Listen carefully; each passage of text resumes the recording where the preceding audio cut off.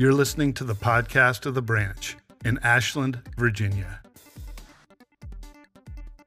Sometimes we can get a wrong perspective of something and it just sticks. It informs the way we see it from that point forward. Prayer can often be like that for followers of Christ.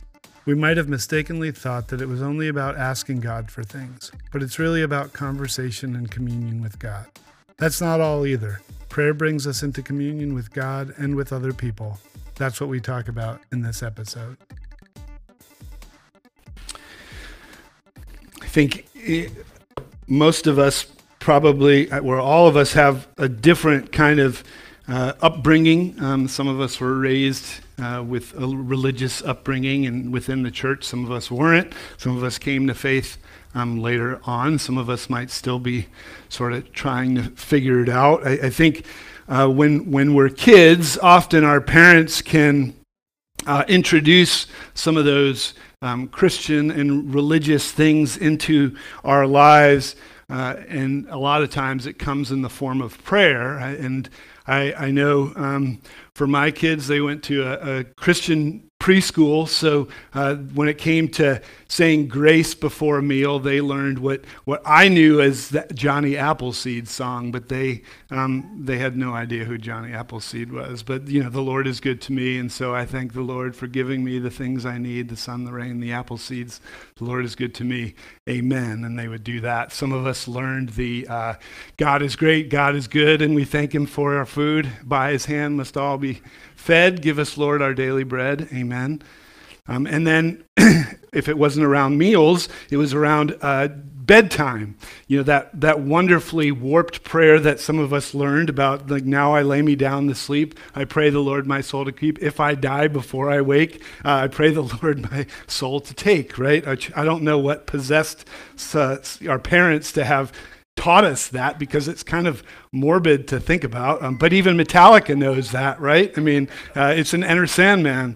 So all of us have had some kind of exposure to prayer. And, sometimes what happens is the things that are instilled in us as kids, they become such a benchmark for us of the way we look at things later on, what our perspective is later on in life. And if we learned any of those prayers, or maybe other prayers, as we're younger, then we've kind of limited prayer to what we do right before we eat or right before we go to bed. As we get older and into middle school and high school, we probably add a third case there, which is right before a test, right? We begin to pray. And so we limit God in some ways to like this genie in the bottle where, okay, I'm going to thank Him for my food. I'm going to pray that I don't die before I, wake up in the morning. And I'm going to pray that I live through this test and can remember some of the things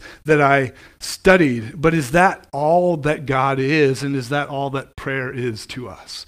Have we, even within our prayers, and nothing against those prayers at all, have we limited our perspective of not only God, but of what prayer is for us? Tim Keller, who was a pastor and author who recently passed away, he actually pastored in Hopewell, not far from here, in his first church. In his book on prayer, he said this about prayer. He said that prayer is a personal, communicative response to the knowledge of God. And then he goes on to say that prayer is continuing a conversation that God has started through His word and His grace, which eventually becomes a full encounter with Him. And so thinking about that, we broaden our perspective of what prayer is. Prayer is conversation.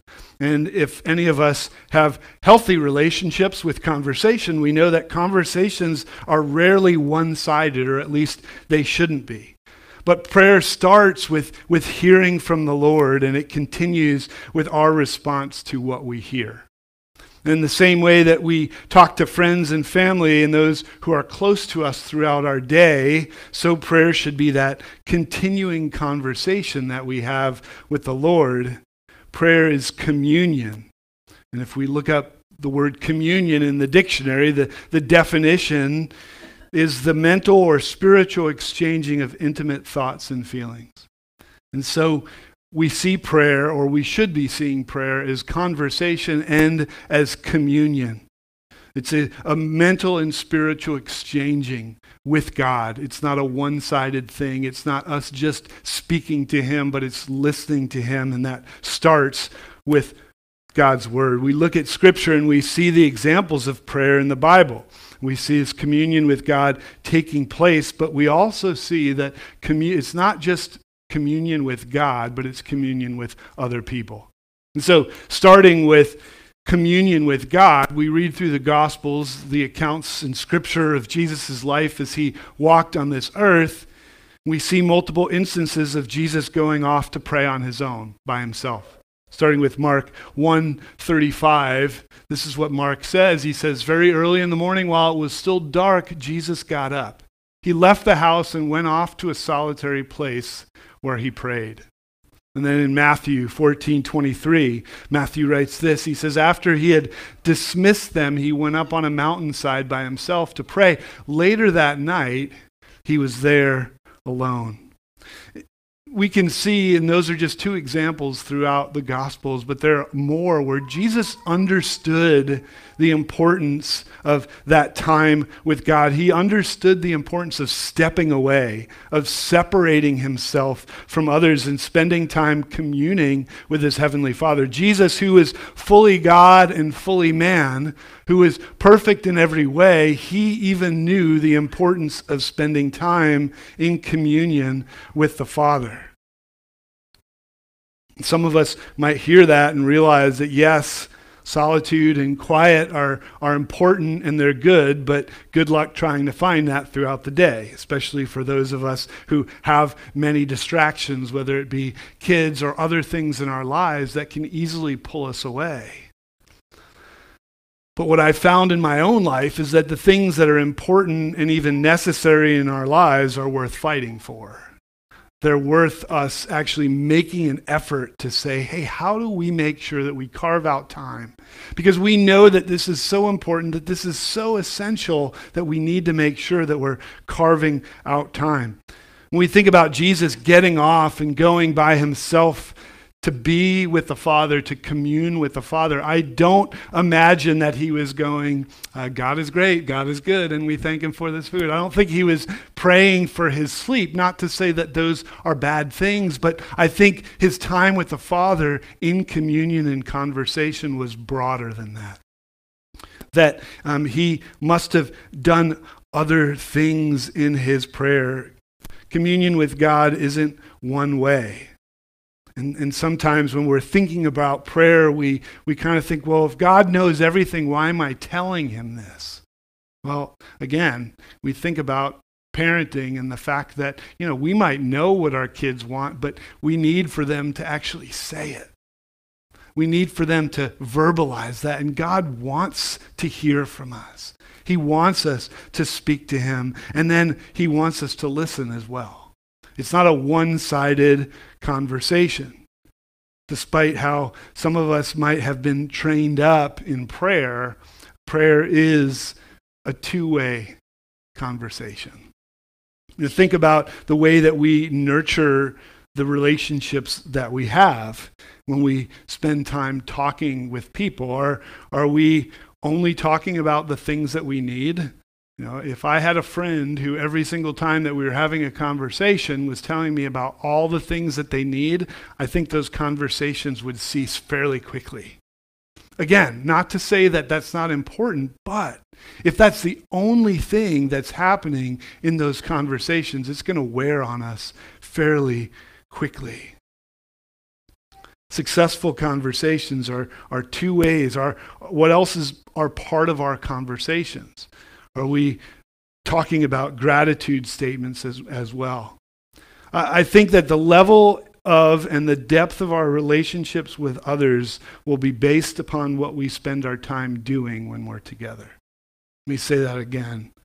Because the level of and the depth of our relationships with others will be based upon what we spend our time doing when we're together. If we really want to nurture a relationship, it has to be a two-way thing. It has to be two-sided.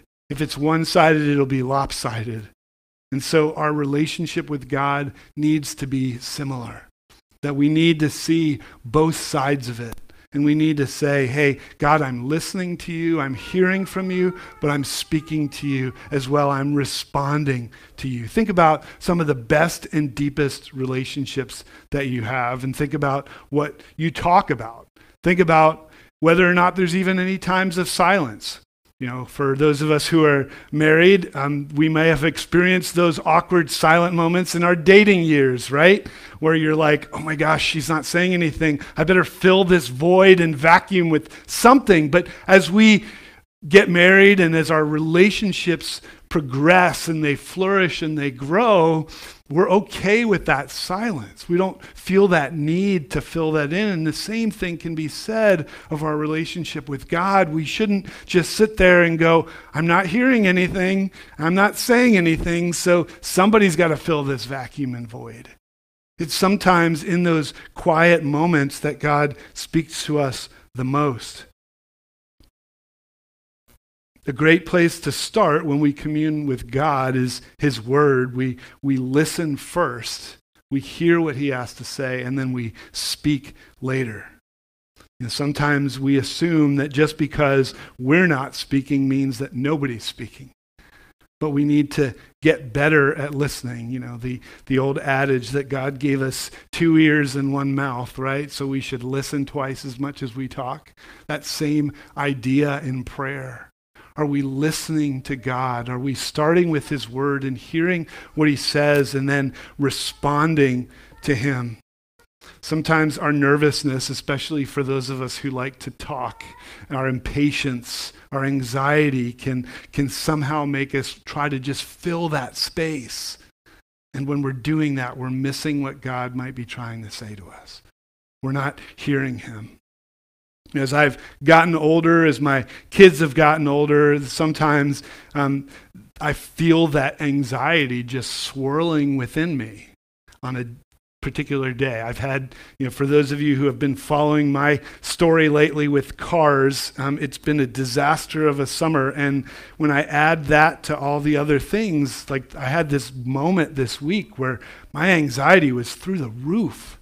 And I was like, almost vibrating and shaking. And I realized at that moment, I'm like, I need to carve time to be with God. And in this moment, if I don't, then I'm just going to shake my way through the day. I needed to carve out time and make sure that I was in communion with God. And that I was aligned, I was back in alignment. It's like what happens when a car goes out of alignment, it starts shaking. I felt that same way until I got myself aligned and in communion with God again. And it's gotten to the point where that's happened in my own life enough that I'm desiring it. That I'm realizing that I'm a better John when I spend that time in communion with God first and foremost. It's not an afterthought. It's not something that I come to as like a final thought either, but it's a first thought to say, I need to spend time in communion with God. Think about some of your best friends and those times that you're just longing. You think to yourself, man, I just want to spend time with them again. Because I know how much better I am when I spend time in the presence of someone like them. Think about that on such an exponential level when it comes to God. That we think to ourselves, I am going to be so much better when I spend time in communion with God. Prayer leads us to communion with God, and as we speak and listen. And we're not perfect at it. Just like no conversation that you have with friends, with loved ones is ever perfect, prayer isn't going to be perfect either. And I love the way that Philip Yancey puts it in terms of prayer. He says this, I've come to see prayer as a privilege, not a duty. Like all good things, prayer requires some discipline, yet I believe that life with God should seem more like friendship than duty. Prayer includes moments of ecstasy and also dullness, mindless distraction and acute concentration, flashes of joy and bouts of irritation. In other words, prayer has features in common with all relationships that matter. When we think about conversations that we have, again, with our close friends, with our spouses, if you tell me that every single conversation that you ever have with your loved ones, with your spouse, with your friends ends on a high note, then I'm not going to believe you. Because it just doesn't happen. So why would we think that our conversations with God are always going to make us come out feeling like we're on the mountaintop? Sometimes there's awkward moments in prayer. And it's okay, because it's about nurturing that relationship with God. It's about communion with Him. And yeah, we understand that importance of prayer with God. Jesus understood that, the importance of prayer and communion with the Father, but prayer should also lead us to communion with one another. While there are times spent in prayer alone, we also should be spending time with with each other in prayer. If we go back to the book of Acts, in Acts chapter 2, we see that one of the things that they were constantly doing when they were together was praying. Acts 2, verse 42 says this. It says, they devoted themselves to the apostles' teaching and to fellowship, to the breaking of bread and to prayer. The early church knew the importance of praying together. That there was something that happened when they prayed together. Jesus' half-brother James, who wrote a letter to the early church, understood the importance of prayer. He said in James chapter 5, verses 13 and 16 through 16, is anyone among you in trouble? Let them pray. Is anyone happy? Let them sing songs of praise. Is anyone among you sick? Let them call the elders of the church to pray over them. Anoint them with oil in the name of the Lord. And the prayer offered in faith will make the sick person well. The Lord will raise them up. If they've sinned, they'll be forgiven. Therefore, confess your sins to each other and pray for each other so that you may be healed. The prayer of a righteous person is powerful and effective. When's the last time that you prayed together with someone else, with other people? When's the last time that you prayed more than for your food or for the things that you need? When's the last time you confessed your sins to one another in a prayer? And yet that's what the Bible calls us to. There's something that happens when we come together in prayer, when we join together in unity and unison in prayer. That last verse is so important. The prayer of a righteous person is powerful and effective. And Paul told the Thessalonian church to pray continually, thinking about it as a continual conversation. But Jesus' words in Matthew 18 hold true as well. In verses 18 through 20, this is what Jesus said. He said, truly I tell you, whatever you bind on earth will be bound in heaven.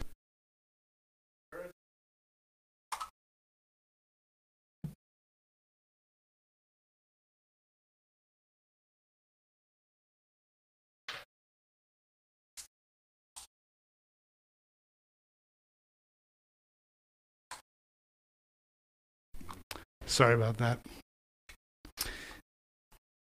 Again, truly I tell you, if two of you on earth agree about anything they ask for, it'll be done for them by my Father in heaven. For where two or three gather in my name, there am I with them.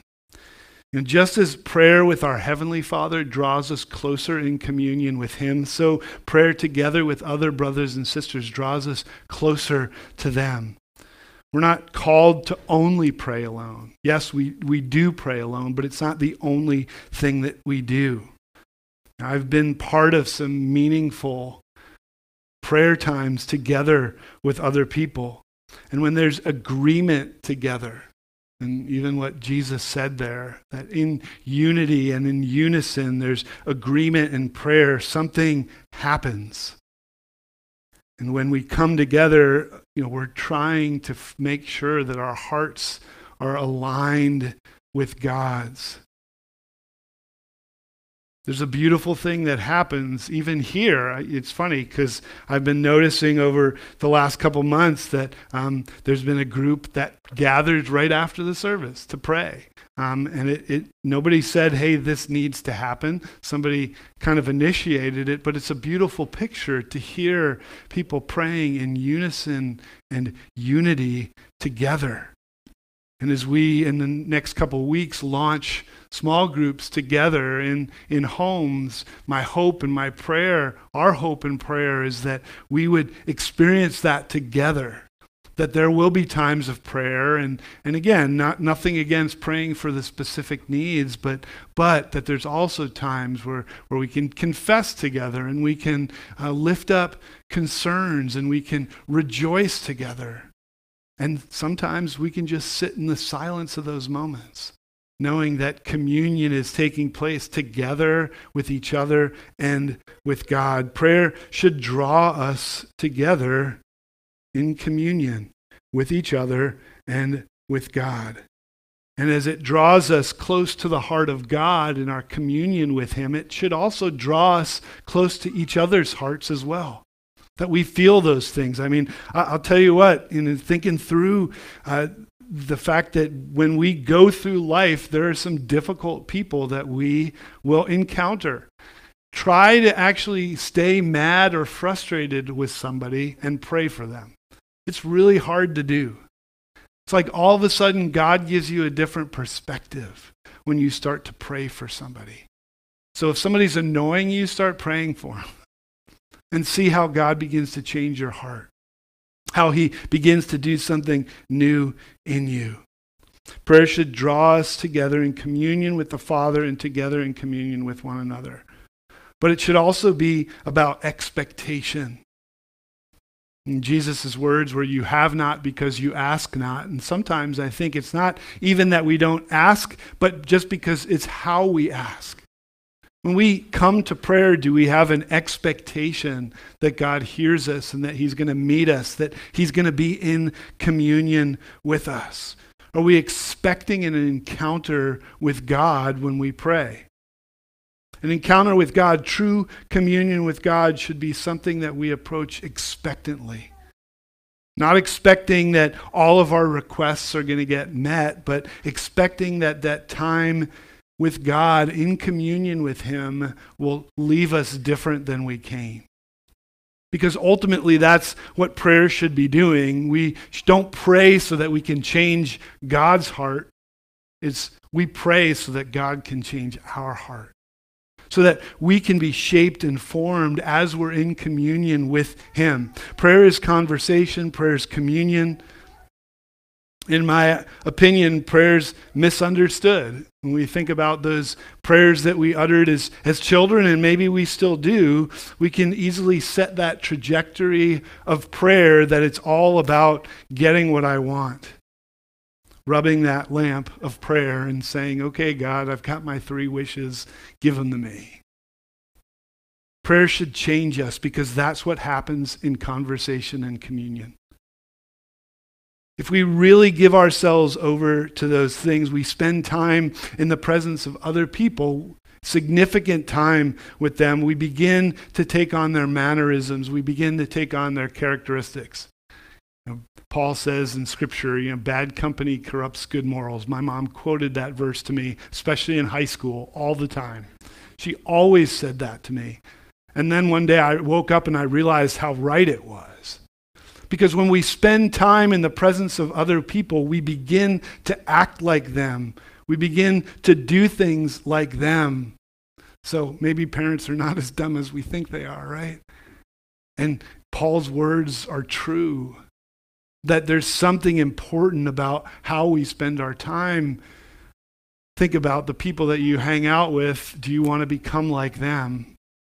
But the same is true of God. When we spend time in communion with him, then we begin to take on his mannerisms, his characteristics. The fruit of the Spirit begins to reveal itself in us. And we begin to look less like ourselves, even as John the Baptist said, less of me, more of him. That's what prayer should do for us. It should be changing us, and it's not about changing God. It's about God changing us. So what do we do with all this? There's 3 things to think through, to remember as we pray. First of all, pray alone, but also pray together. Don't do one or the other only or exclusively, but pray alone. Yes, find that time in communion with the Father, but also pray together with other people. And then pray with expectation. Not expecting that all of the things that you lay out in your grocery list to God are going to be answered, but that you will be changed because of time spent with God. Because ultimately, communion and conversation with God should change us to be more like Him every day. Let me pray for us. Father, I confess that I don't always approach prayer the way that I need to. Sometimes I get so impatient. I get so selfish, and all I want to do is talk about the things that I want, and I forget that part of what I do in communion with you is listen. So, Father, would you teach us more and more every day to pray? Father, it can be overwhelming when we get all this and think, how can I fix this all tomorrow? But Father, just remind us just to even take time. To carve out time that we can be in communion with you, communion with other people. And may you change us and shape us and form us. As we spend time in communion with you, may you shape and form us and change us as we spend time in communion with one another. We pray this in Jesus' name. Amen. Prayer is conversation and communion with God and with others. May we ever be changed as we spend time in communion with God and with others. Thanks for listening to our podcast. If you have any questions or comments, please email us at thebranchashland@gmail.com. If you like what you heard, please subscribe, give us a review, and share with your friends and family. Thanks for listening. See you next time.